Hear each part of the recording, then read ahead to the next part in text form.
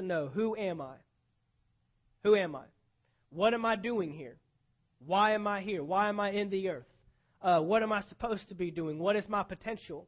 What are my abilities? What is the most that I can do? The most that I can expand to? Where did I come from? That's a big one that everyone wants to know. What's my source? Where did I come from? Because your source carries your identity. If you want to know who you are, you got to know where you came from. Everybody wants to know where they're going. Where am I going? I think a big problem that we have in life today is we don't know where we're going, so we don't know when we get there. If you don't have a goal or destination in mind, you'll never know when you achieve it. You'll never know when you do it. And so, I see a lot of people, and even in the church, I still see it, people that are searching. What am I supposed to be doing with my life? How do I raise my family better? How can I be more of an influence at work? How can, I help people? How can I help the people in Walmart that I see, the people in Target, the places that I go, the teachers at my kids' school, the other family members, the other parents? How can I make an influence in the world? Everybody's searching for this. I wish I could say that just finding God is the answer, but it's not.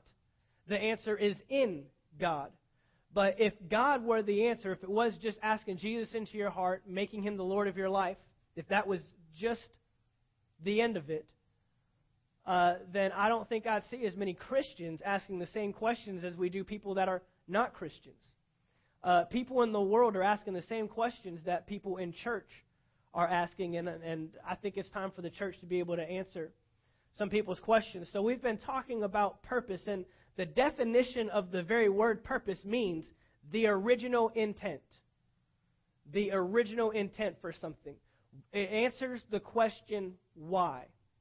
Whenever you discover the purpose for something, you're answering the question, why? Why do I have money? Why do I have a job? Why do I go to church? Why am I here? You're asking the purpose of it. You're asking, you want to find out the reason for something. What was the original intent? And then we also discussed in our first message that when you don't know purpose, abuse is inevitable. If you don't know the purpose for something, you will use it inappropriately. And again, same examples we've been using, medication. Medication designed for a specific purpose to, cure a cold or take away a headache or, alleviate pain. The same thing that we use for a purpose, if we don't know the purpose for it, or if we use it outside of its purpose, becomes a drug. It's called drug abuse. You misuse it, and now it can hurt you or damage you. And so we've got to discover purpose. There's a lot of people that are using their lives inappropriately because we don't know the purpose for them. We don't know why we're here. We don't know what we're supposed to be doing with the money we have, with the jobs that we have, the careers, the family. And so inevitably we have job abuse. We have money abuse. We have marital abuse. We have child abuse because we don't know why we have these things or what we're supposed to be doing with them. So we need to discover the purpose for it. So we've been going through these past several weeks. Remember last week we talked about selling out to your purpose. Again, you're going to see a lot of allusions to products and manufacturers and selling a product because every product first began as an idea in someone's head. The iPhone was an idea in someone's head. We have an iPod, and we want to also be able to use the same device to be able to make phone calls on and obviously do a million other things. But it first began as an idea in someone's head. No one created the iPhone and said, well, what are we going to do with that? And God, He is the greatest manufacturer of all time. He didn't create anything without first figuring out what the purpose was going to be for that thing. It's amazing when you look in Genesis chapter 1, and after almost every single thing that God created, He stated the purpose for it. He said, let there be light. And He said, the light will separate from darkness. And He said, the light will be called day, and the darkness will be called night. Then he said, let there be a firmament. What will the firmament do? It will divide the waters between the heavens. Then he said, let there be dry land. What will that do? That will separate land from water. Then he said, let there be animals in the ocean. Let seed bear forth trees, and then trees carry the seed so that it can keep on reproducing. There was a pattern that he had here of stating the purpose for everything he created. Then we get to Genesis chapter 1, verse 26. And he says, let us make man in our image. Now, this is where we think all of a sudden God was confused and did something by accident or just put something in the earth but didn't really know what he was doing and then is still trying to figure out what to do with us. I think there's a lot of people that think that God is still trying to figure out why we're here. And that's just not a true statement. God does nothing without having a purpose for the thing. First, purpose always precedes creation. He doesn't create till he knows why he's creating something. So he says, let us make man in our image, in our likeness. Then what does he do? He states man's purpose. And this is kind of where I want to go today. The title of my message, it's obviously not in there, but the title of my message today is In Stock and Ready to Ship. In stock and ready to ship. I want to talk about getting yourself sold as a product to the world. And so today I want to talk about 5 things that you have to be convinced of in your life before you will fully discover your purpose. Everybody's trying to discover their purpose. I'll tell you what I'm not going to be able to do in this series is be able to go down the line to each of you individually and say, this is what you're supposed to do, this is what you're supposed to do, this is what you're supposed to do. But I believe that if you take the principles, the things that we've been going over in God's Word, I believe if you take these things that we've been looking at over the last 4 weeks, and I still have a couple more weeks that we want to discuss this, I believe your purpose is going to come to the surface. I believe you're going to start to find out, that's it. That's why I'm here. That's what I'm supposed to be doing. First of all, let me say this, that everybody has a general purpose and a specific purpose. Everybody has a general purpose and a specific purpose. General meaning, and I know this is a broad statement, but it's truth, and we'll look at it in God's Word. Every single person on the face of the planet that has ever been created, that is here today, and that ever will be created, was created for one reason. Everybody. All 7.6 billion people that are on the face of the planet right now were created to do one thing. And that we discover that in Genesis chapter 1, verse 26. Let's look at it together. Genesis chapter 1, verse 26. Then God said, let us make man in our image, according to our likeness. Let them have dominion over the fish of the sea, over the birds of the air, and over the cattle, over all the earth, and over every creeping thing that creeps on the earth. Right there in that one verse, God has just stated the purpose for all of mankind. Remember we saw over in Proverbs chapter 19 that God said, the Word says, that when God creates a plan or a purpose, it lasts forever. It endures forever. There's nothing you can do to change it. God's purpose and God's plan is always the same. God's purpose in the beginning for the sun is still the same purpose that He has for the sun today. The purpose that He had in the beginning for the ocean is the same purpose He has today for the ocean. So now we get here to mankind. Genesis chapter 1, verse 26. Let us make man in our image and in our likeness.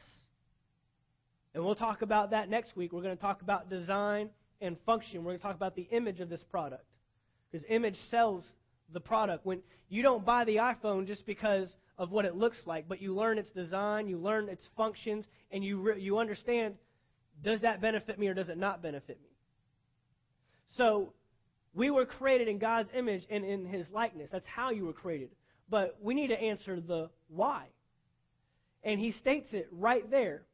Let them have dominion over the fish of the sea, over the birds of the air, and over the cattle, over all the earth, and over every creeping thing that creeps on the earth. That right there is man's purpose. From the beginning all the way to the end. Same purpose.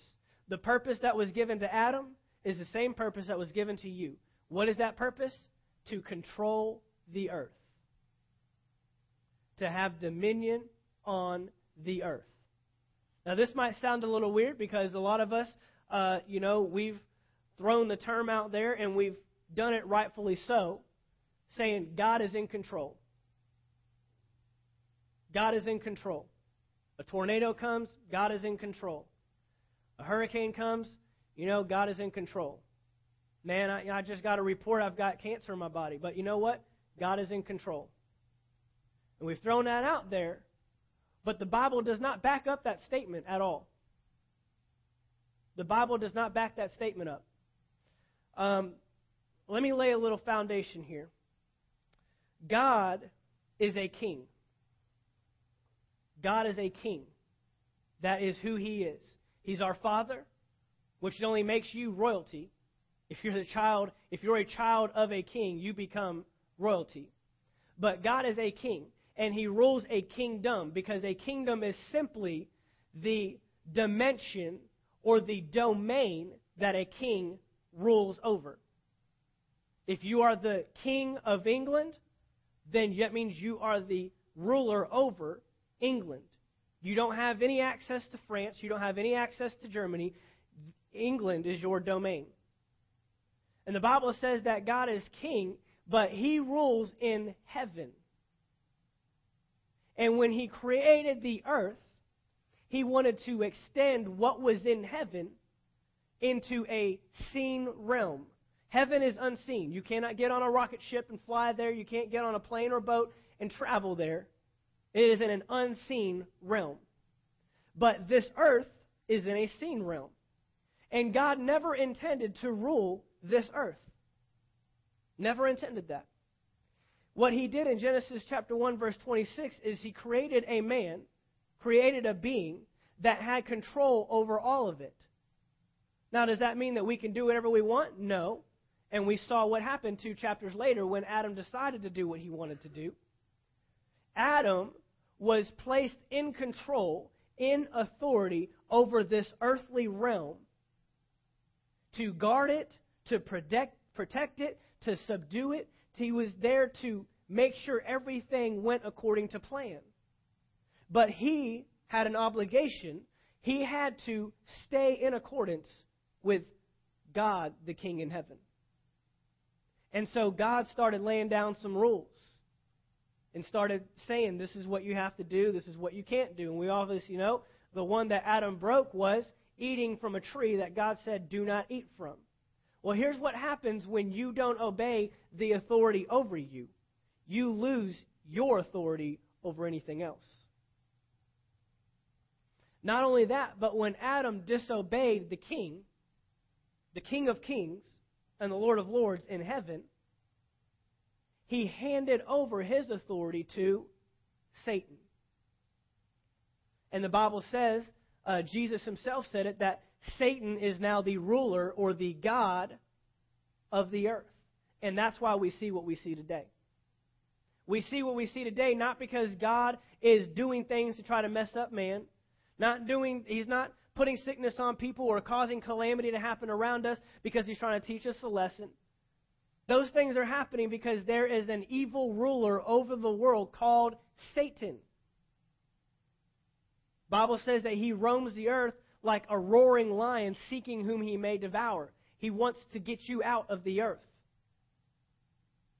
But thank God, He put a plan in place because He's a purposeful God. He plans everything. And He designed a way to get you back in control. When Jesus came to the earth, He did not die on a cross. He did not go and endure the things He went through so you could get to heaven. It was never man's intention to be in heaven. You won't find anywhere in the garden where Adam and Eve were wandering around saying, all right, God, when are you going to take us back to heaven? First of all, they weren't in heaven to start with. God spoke them and made them out of the dust of the ground. So Adam and Eve weren't wandering around, even when things were perfect, looking for heaven. And God never changed His plan. Why? Because His plan is forever. His plan endures and lasts forever. His plan was for mankind, all of mankind, to rule on the earth, dominate it, control it, and subdue it. Well, Jesus shows up on the scene. And what does He start doing? He starts controlling everything around Him. I mean, not only is He healing the sick and causing natural sickness to come out of people's bodies, He's raising the dead. What's that control over? Flesh. Flesh is made out of what? Dust of the earth. We even see there's an instance where Him and His disciples, they're in a boat, and they're out in the middle of one of the worst storms ever. How do I know the storm was so bad? Because we got 12 fishermen on a boat, freaking out, thinking they're about to die. Now, I don't know about you, but if the captain starts freaking out that we're all about to die, then it's bad. There's nothing I can do to help the captain out. He's leading this thing. He knows rough waters. He knows when storms are really bad. And when he's going off, it's there.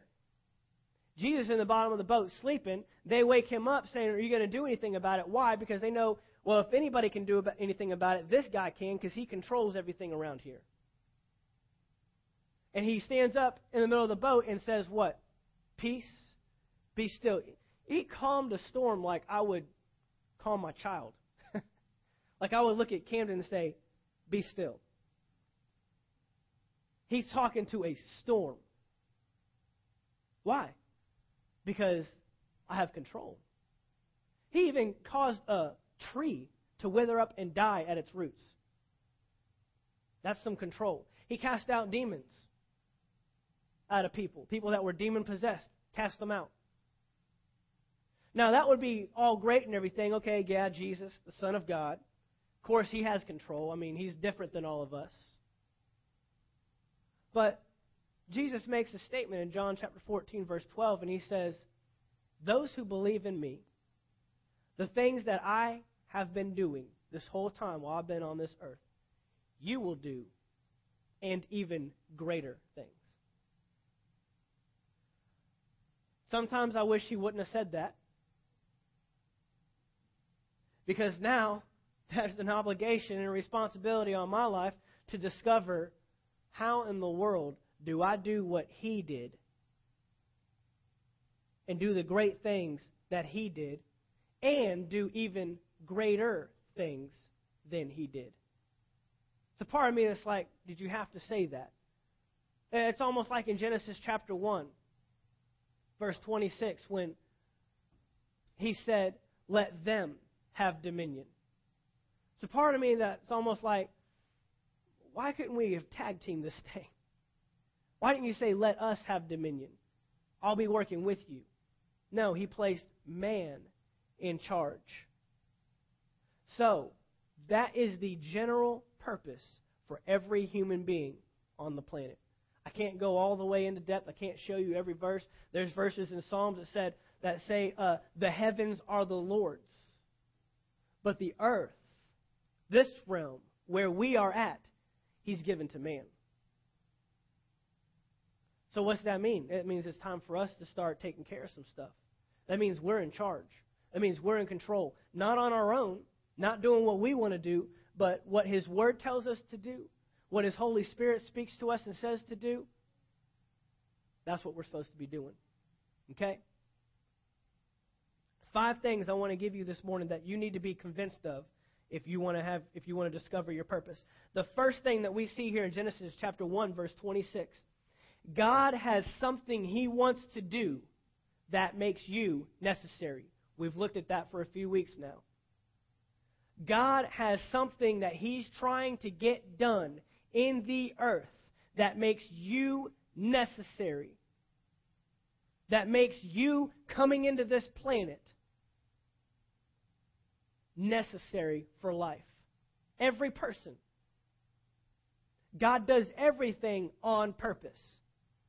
We all know when our kids have done something on accident or have done something on purpose. Accident means unintentional. I didn't mean to. It just happened. But God does nothing by accident. He didn't create roaches by accident. He didn't create mosquitoes by accident. He didn't create crocodiles and elephants by accident. Everything has a purpose, whether we know it or not. Just because you don't know your purpose does not make you obsolete. Understand that. Just because you haven't discovered it doesn't mean it's not out there. That just means we need to figure it out. We need to find out what is our purpose. And the first thing we need to understand is that if you're going to discover your purpose, you need to realize that God is trying to do something in the earth, and you are necessary to get that accomplished. There's a reason why you're here. John chapter 17, verse 15.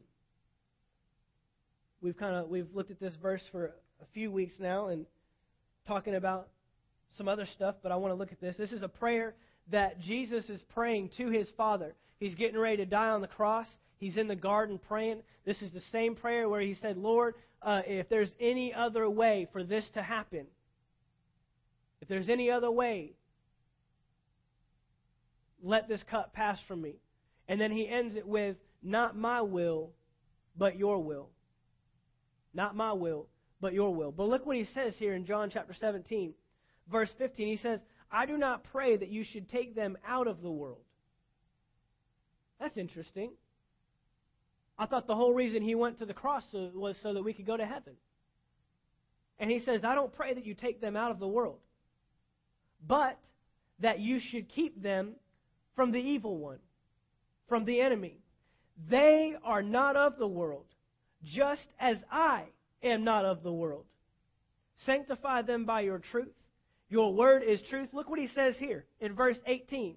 If you don't think that you're supposed to do the same thing Jesus did, then explain this verse. As you have sent me into the world, I send them into the world. Now, obviously, that doesn't mean that we are supposed to die on a cross like he did. It's talking about the overall purpose. The general purpose. Last week we talked about assignments. We talked about being sold out to your assignment and allowing your life to be driven by your assignment. We've all heard of the purpose-driven life. There's a book out called The Purpose-Driven Life. I want to write one called The Assignment-Driven Life, because your purpose is made up of different assignments. And so our assignment may be different than Jesus's, but the overall purpose, he's saying, the reason you sent me into the earth, I'm sending them into the earth. I'm sending them into the world. They're not of the world, just as I'm not of the world. And he says, I don't pray that you should take them out. So the second thing you need to be convinced of in your life is that your existence is proof that the world needs what you have. Your very existence. The reason that you were born, you being here, is proof that you have something the world needs. Period. Just you being here, just your very existence shows there must be something in me that the world needs that I need to pull out. Okay? Jesus didn't pray that we'd be taken out of the world, but that we would remain in it. Why? Because your purpose isn't in heaven. Your purpose isn't in heaven. There's nothing about your purpose that has anything to do with heaven except bringing heaven here. That's why Jesus said, when he taught his disciples how to pray, Our Father, who art in heaven, hallowed be your name. What does he say? Your kingdom come, your will be done on earth as it is in heaven. Even when he taught his disciples to pray, he was saying, here's your focus. Get what's going on up there here. That's our purpose. That is the design of our lives. So just your existence is proof that the world needs what you have. Okay? Psalms chapter 139. Psalms 139, verse 13. It says, "For you formed my inward parts. You covered me in my mother's womb. I will praise you, for I am fearfully and wonderfully made. Marvelous are your works, and that my soul knows very well. My frame was not hidden from you when I was made in secret and skillfully wrought, put together in the lowest parts of the earth. Your eyes saw my substance, being yet unformed. And in your book they are all written." What he's saying there is, you've already written my life out like a book. You've already laid it out, and now you just want me to walk it out page by page, chapter by chapter. "The days fashioned for me, when as yet there were none of them." He's saying, before I was even created, before I was even thought of, you had already skillfully put me together. You have already destined me, and this is what we'll talk about in the upcoming weeks, is your design. He's already placed in you everything you need to accomplish your purpose. And that's where skills and talents come in. The third thing you need to be convinced of in your life, the third thing you need to understand if you're going to discover your purpose, is everything about you is a resource to help propel your purpose. Everything about you is a resource to help you fulfill the purpose you have for your life. And this is kind of where we get shady sometimes is, well, I'm not really good at anything, or, I can't do this, or I can't do that. Yet God says in His Word in Psalms chapter 139 that He skillfully put you together before you were even created, before you ever came out, before you even thought about. He already had an idea. Why? Because the manufacturer always has the idea before he has the product. Everything you see in this room, this stand, the drum set, the TVs, the monitors, the lamp, these chairs, they first began in someone's head. And they already had it put together. When you build a home, do you just call up some construction guys and say, hey, bring some lumber and bring some plumbing and let's see what we get? Where does the house first get built? On paper. It's an idea. And then it gets drawn out. And then you build it according to the plans. Well, God says, I've already written your book. And remember, we said this in the beginning, that God, before He starts something, He already knows the end of it. I tell you, that's exciting. He's already written your book. He's just waiting for you to walk it out. A lot of times we think that God is walking our life out with us, hand in hand. All right, let's see what we're going to do today. Let's see what we come across today. Let's see what problems come against us today. And He's saying, I already know about the problems you're going to come into contact with before you even come to contact. And here's the other thing. He already knows how to get you out of the problem before you got in the problem. He already knows your way out before you even got in. It's all written out.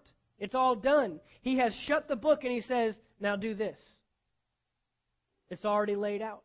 He skillfully wrought you. He skillfully, thoughtfully, fearfully, and wonderfully made.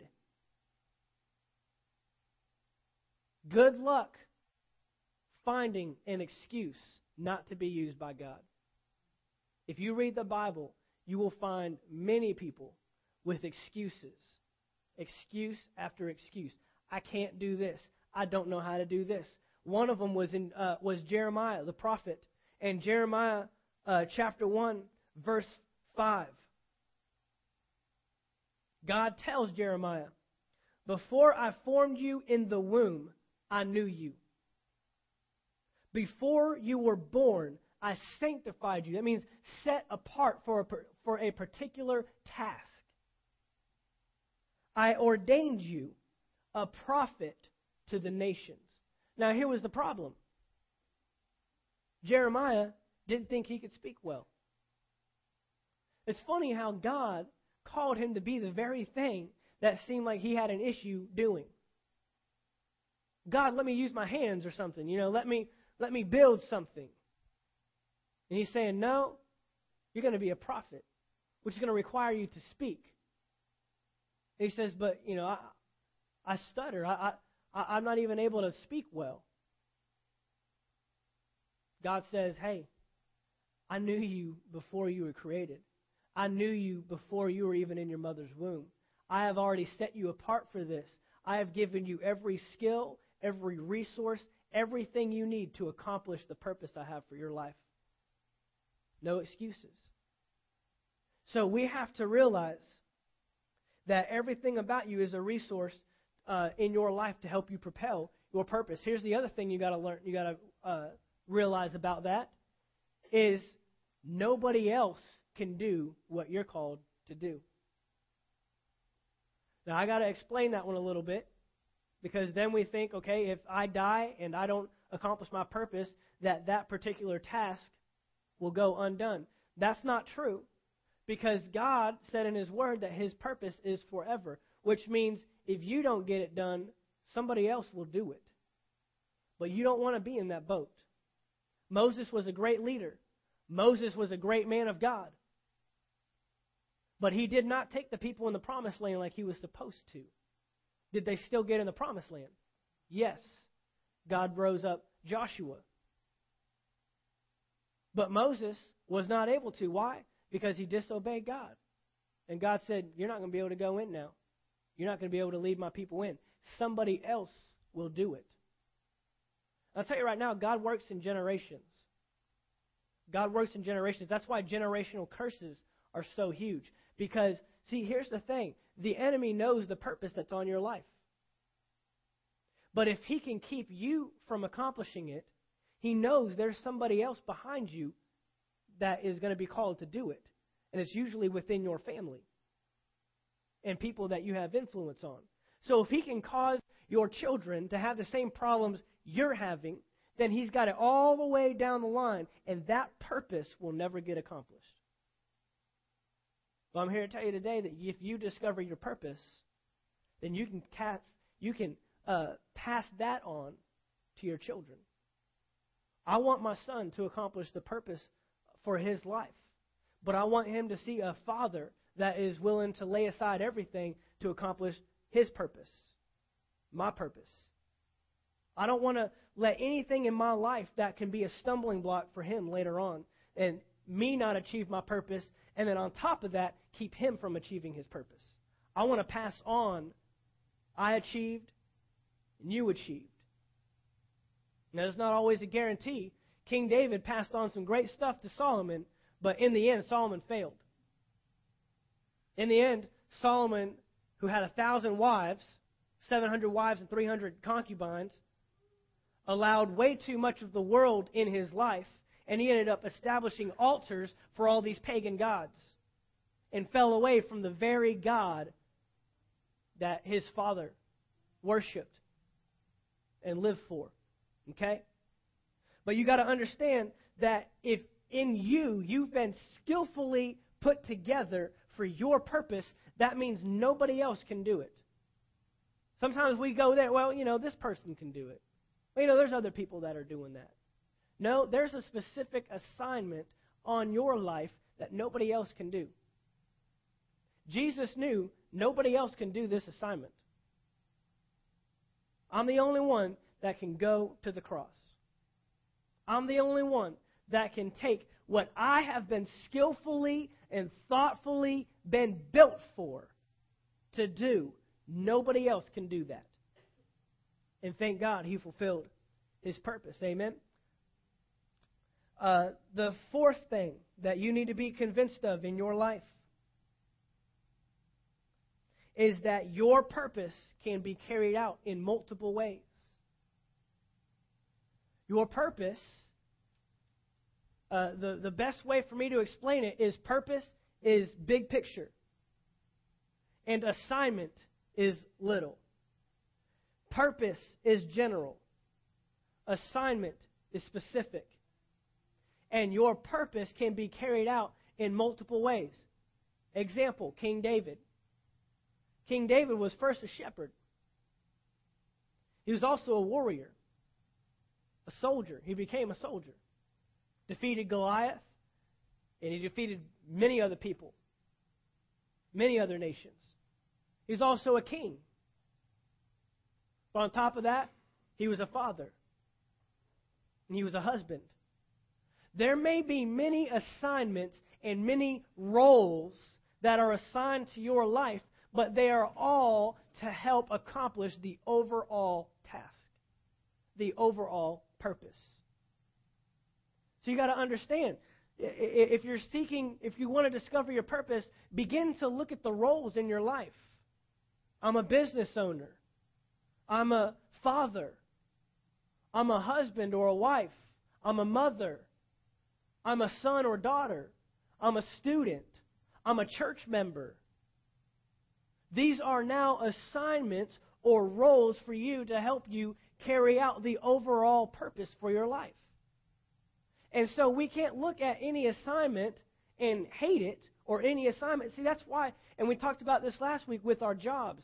Your job or your career is an assignment in your life. If we have any stay-at-home moms, my wife is a stay-at-home mom.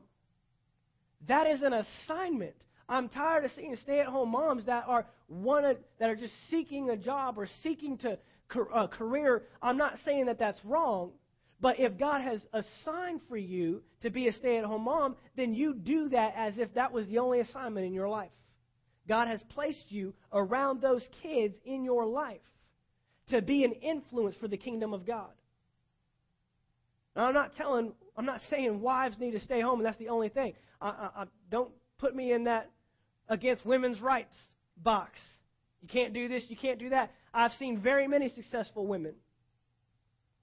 I know there's pastors' wives that are right there, neck and neck with their husbands, ministering and doing all kinds of stuff. But there's also pastors' wives that are behind the scenes, and they're helping with kids, and they're helping organize and administrate things.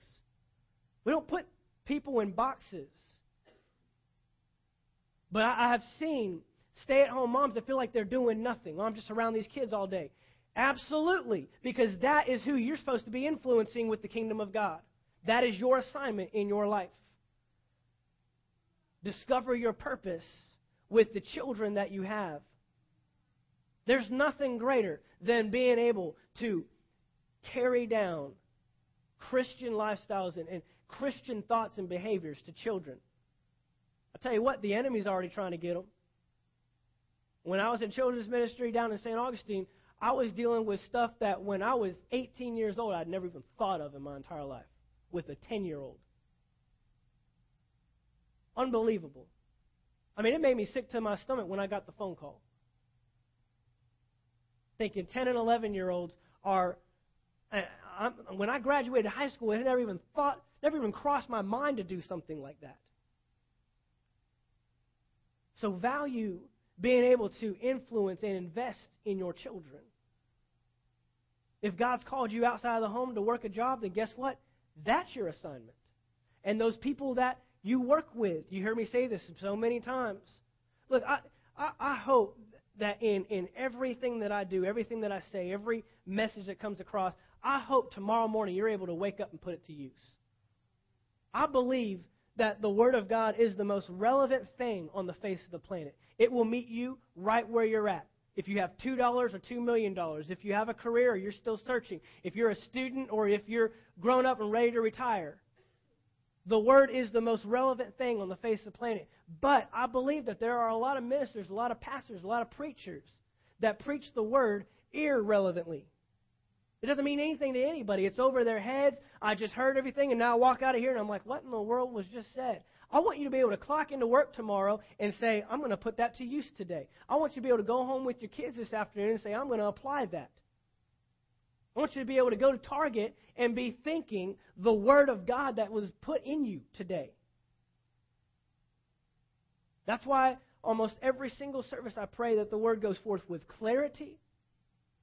Does no good if you don't understand what I'm saying. I can sit up here and speak all kinds of theological, doctrinal garbage. When it comes down to it, I want you to be able to know what to do when you can't pay that bill tomorrow. I want you to know what to do when a cold tries to come on you, or a doctor's report says, something very negative, or your husband says he's leaving you, or you go to work and they say everybody's losing their jobs. I want you to know what to be able to do in those situations. That's my desire, is that I don't preach something that I'm just filling time. I want you to be able to use it. And so that's what we're doing. And so your purpose can be carried out in many different assignments. Do not devalue the assignments in your life. And it causes you to look, what are all the different roles that I play in my life? And how can I allow the kingdom of God to influence every single one of those roles? Do I have employees under me? Do I have employers over me?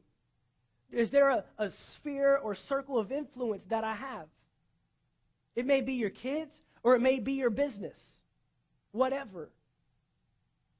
And this is how you discover your purpose, is understanding that those different assignments are different roles to help you achieve the overall purpose.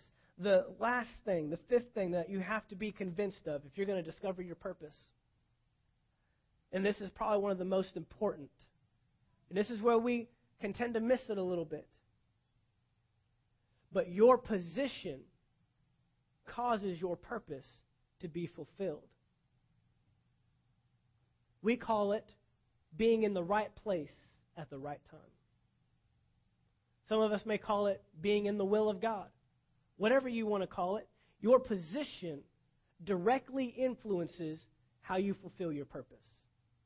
I want to give you some examples. For sake of time, I'm not going to read every passage. First, let me do this. Let me give you some natural examples, and then we'll go to the Word. A battery. There's a battery in my little microphone pack back here. But I also have a battery right here. I didn't even mean to do this, but I brought it up here. Now I know why I brought it up here. This battery does nobody any good because it's out of position. This battery is helping me out right now. It's helping my voice to be projected through these speakers. Not really so you can hear me. You could probably hear me without it. We do this because we're recording these things. But this battery, it's out of position. It could be brand new, and I'm sure it is, full of stored energy, but helping nobody. Everybody in this room right now is full of potential, full of purpose. There's not one person in here that was an accident. There's not one person. I don't care if you're trying to figure your purpose out, if you have no clue, if you think you got an idea, if you know what it is. You are full of purpose. Your position determines if you're being used. Take an athlete. Just about every sport has positions for the team. Football, baseball, basketball. There's positions. Last night I was watching a game. I was watching a baseball game, and it was the bottom of the 10th inning. The home team was at the plate with the bases loaded. And there were no outs. No outs. With the bases loaded, if a ball goes to the outfield, even if the outfielder caught it, the runner on third can still come home and score the winning run. So all the batter needs to do is get it to the outfield. So the other team brought one of their outfielders in to the infield. Why? Because we want to close that up as much as possible. If it's hit on the ground, the more guys we have on the infield, we can turn a double play, or at least there won't be any gaps in the infield where it can slip through somebody. That's what we're hoping for. If it goes to the outfield, it doesn't matter if we don't have our guy in the outfield, because even if he caught it, the game's still over. But now, it happened. The guy hit a ground ball. As soon as he got it, threw the ball home. They couldn't turn a double play at first base, but at least they got the guy home. So now bases are still loaded, 1 out. And they kept the outfielder on the infield.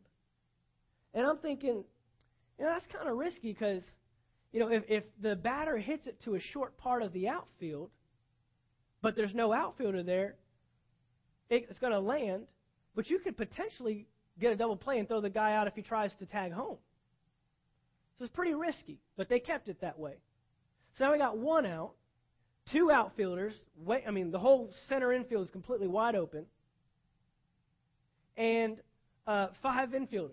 Again, well, sure enough, the batter hits this little bloop to the outfield that I'm convinced the left fielder would have caught it if he was in the right position. But since he was out of position because he's trying to cover more of an area than he's supposed to be, he caught the ball. He didn't catch the ball. He didn't even make it to where the ball was. I'm convinced had he been in his position, he could have caught the ball, thrown the ball home, at least got the guy out if he was trying to run home. If the guy would have even tried to run home, I don't think the guy would have tried to run home. Ball game. What am I saying? Out of position. Out of position, the right fielder was not able to fulfill his purpose for that position. Had he been in the right position, he could have fulfilled the purpose. Your position means everything. You can be full potential. That outfielder had plenty of potential to catch the ball and throw it home and get the guy out at home plate had he been in the right position. But since he was out of position, his potential went for nothing. This battery is doing nothing right now. It's out of position. It's not helping me. It's not helping anybody. But if you get it in its position, guess what? Now, where it's at can draw on its power. There's people that need to draw on what you have inside of you. So this is why you got to hear from God. That's why you got to see everything as an assignment.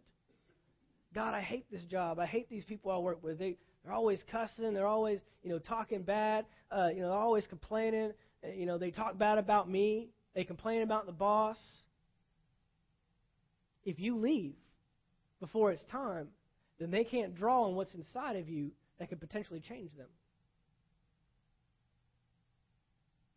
Now, when it's time for you to change assignments, God will let you know. And I've been there.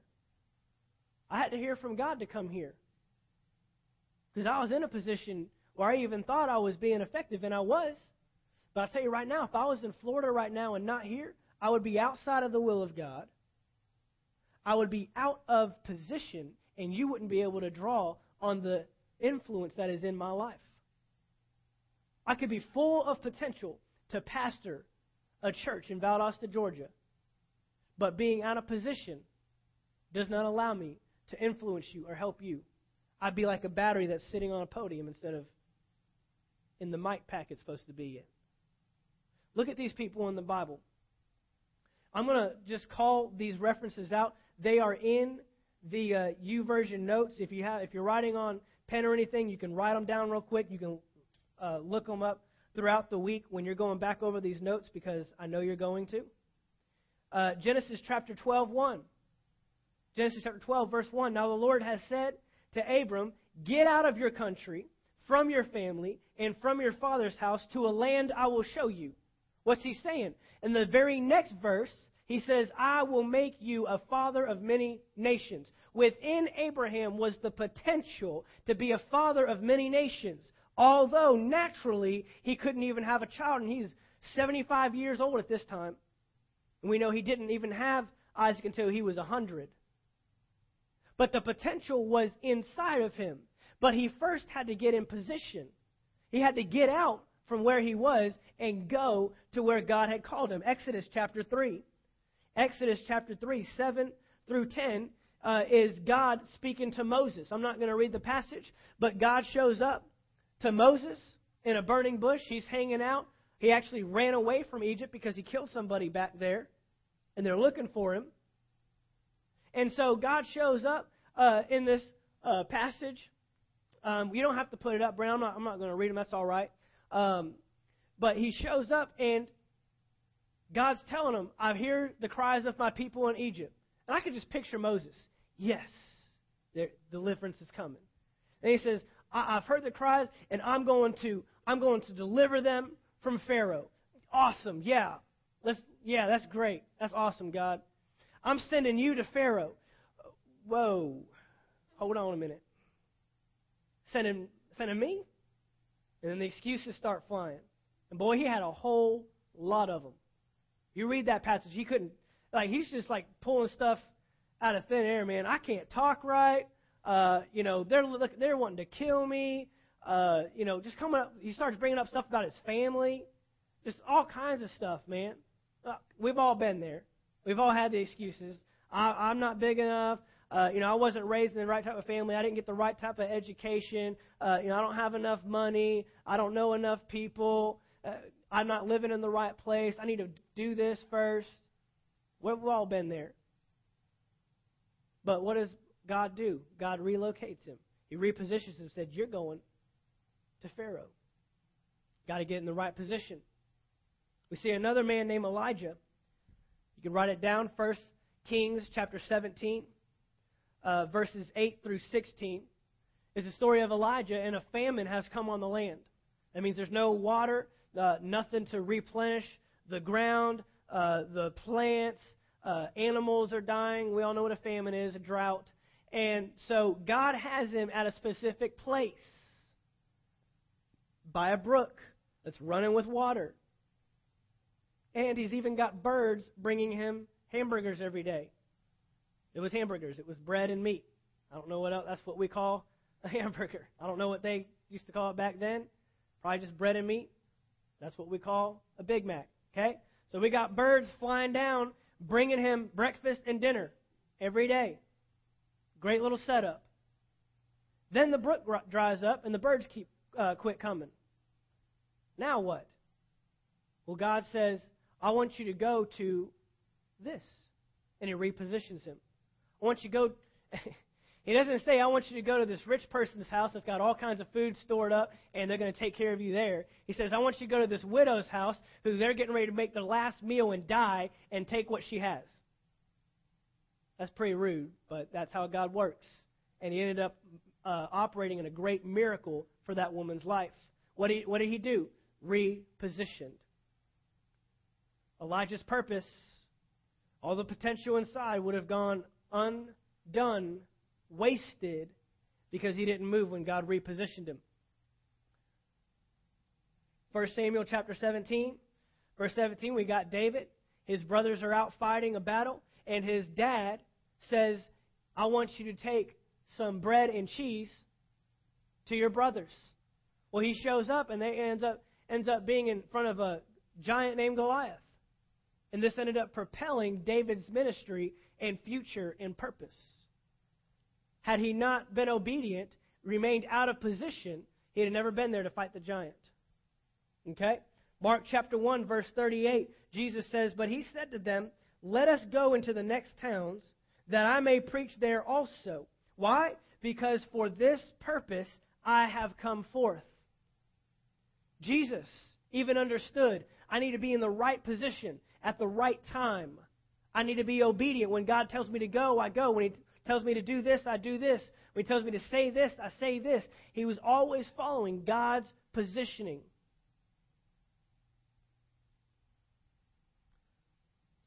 And then Acts chapter 13, verse 2, we see the apostles there praying. And it says, As they ministered to the Lord and fasted, the Holy Spirit said, Now separate to me Barnabas and Saul for the work to which I have called them. Now we see the Holy Spirit speaking up and saying, this is where you need to be positioned. This is where you need to go. Your positioning has everything to do with your purpose being fulfilled. Look, if you're wanting to discover your purpose, if you're trying to find out who am I, what am I supposed to do, let's make sure we're in the right position. I tell you right now, church is a great place to get positioned. This is a great place to get direction. This is a great place to hear that guidance from the Holy Spirit. Look what Paul said about the church in Romans chapter 12. He says, "For as we have many members in one body, but all the members do not have the same function, so we, being many, are one body in Christ and individually members of one another." So your purpose affects somebody else. Your purpose will always affect other people. So you need to be in the right position affecting the right people. And even in church, you can affect people. 1 Corinthians chapter 12, verse 24. "But our presentable parts they have no need, but God composed the body, having given greater honor to that part which lacks it, that there should be no schism or division in the body, but that the members have the same care for one another. And if one member suffers, all the members suffer with it. If one member is honored, all the members rejoice with it. Now you are the body of Christ and members individually." God places you in the body, the Bible says, as it pleases Him. As it pleases Him. So we need to get positioned, even in the body. There is a purpose, an assignment, even in this church for you. And God wants you positioned so your purpose can come to fruition. He wants you positioned so you can fulfill the purpose. Remember what we said, until you discover purpose, you will never be satisfied. You will never be content. And you will live unfulfilled. Until you discover that purpose. I told you last week that, we're hearing stories of athletes, Hollywood stars, rich people that seem to have everything that we all think we're chasing after. If I could get enough of this and enough of that. And we think that's what we're looking for. That'll fulfill me. That'll satisfy. That'll make me content. But we're seeing they're dying off. We're seeing them. They're killing themselves. They're leaving this earth never knowing why they had all that they had. There are those right now, athletes, people with fame that are using it for the right reason. Tim Tebow, he's using his recognition to get people in the world to recognize one person, and that's God. And there's many other athletes that are doing it. There's other stars that are doing it. There are people that they're not even doing it necessarily for a kingdom cause, but they're finding satisfaction not in getting more money, but in finding ways to give it away and help other people. That is what brings fulfillment. That's what brings satisfaction, enjoyment. We all want to live joyful lives. We all want to live fulfilled lives. I'll tell you right now, the people in my life that I know that are the happiest, excited, are the ones that give anything away. And that understand why they have what they have. Understand why they have the jobs, because they're influencing other people. Understand why they have the money, because they're influencing other people. Understand why they have the leadership skills that they have to be able to command a crowd, to influence other people. They're giving themselves away. Those are the most satisfied, content, fulfilled people I know. It's because they've discovered purpose. We have to discover our purpose. Now that we all know the general reason why you're here to dominate this earth.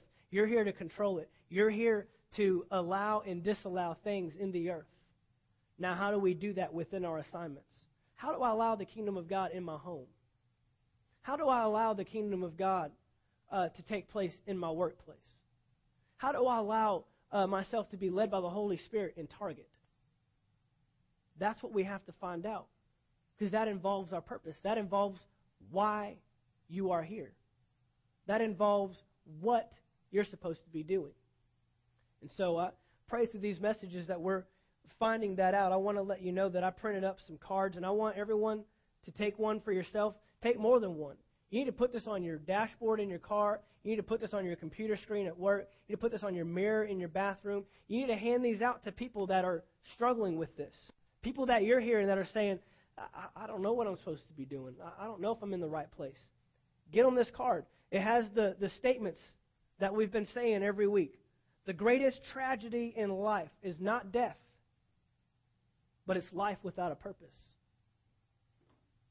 Living and not knowing why is worse than dying and not knowing life. The greatest challenge in life is knowing what to do. We're all challenged with it. What am I supposed to do? The greatest mistake in life is being successful in the wrong assignment. That's why we're talking about the assignment-driven life. Got to be in the right place at the right time. The greatest failure in life is to be busy, but not effective. Busyness is what we replace purpose with.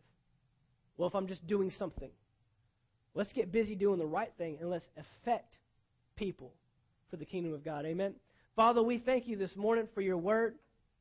Father, I thank